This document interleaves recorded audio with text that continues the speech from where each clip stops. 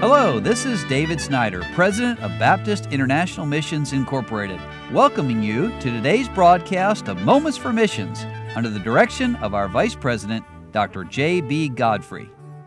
Well, this is the fourth day that I've been talking about the ministry of missionary Rick Martin in the Philippines, and back in March and April, they were putting on several times presentations of the Passion Play, the story of the Lord Jesus Christ and His suffering, and they had special nights when they invited in policemen and military and veterans, and then some nights some of their church people could come. But as I ended yesterday, was talking about reaching out to the veterans and honoring those who died in World War II and in later times. Brother Martin said we had to reschedule the night to April the 14th, but people showed up and we had a capacity crowd of almost all unbelievers like the other non-Sunday night presentations.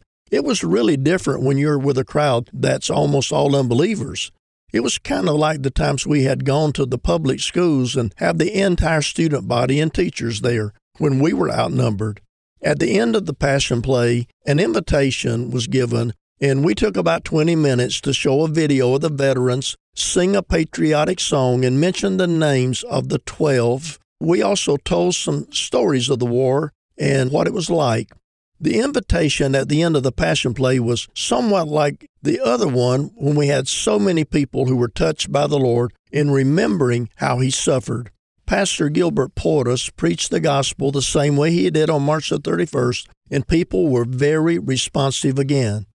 The last presentation of this was on April the 21st, and we had only invited first-time visitors, and we asked our church members to stay home so there'd be more space. However, on that last night, I introduced the crowd to a special family from our church. Renalyn Santero, an 18-year-old church member, drowned 2 weeks before this night.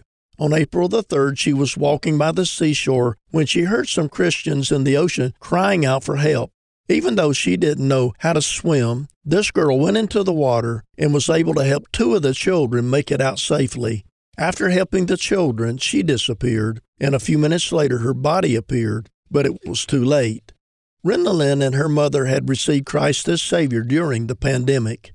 They were very faithful, but her father was a very hard man and even harassed the church workers who visited them. Renalyn had a great burden for her father to get saved. During the pandemic, he lost his job as a tricycle driver. That's a motorcycle with a sidecar out there. Then he became disabled and couldn't work at all.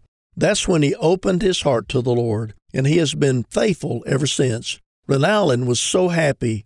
After she died, her mother found her diary. It recorded her prayers, asking God to touch her father's heart.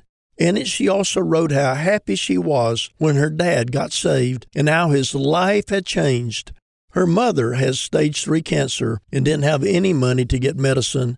It began to affect her mind. She could barely work, and finally Renalyn, a very bright student, dropped out of school to work and support her parents and younger brother and sister.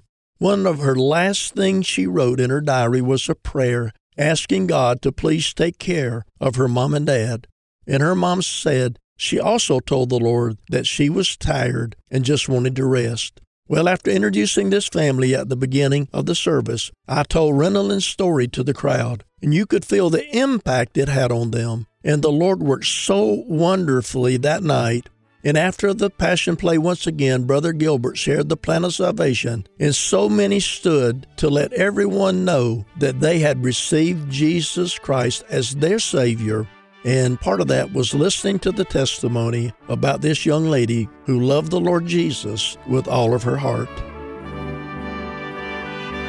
You've been listening to Moments for Missions. For further information, please write to BIMI, P.O. Box 9, Harrison, Tennessee 37341, or call us at 423-344-5050. Or you can visit us online at www.bimi.org.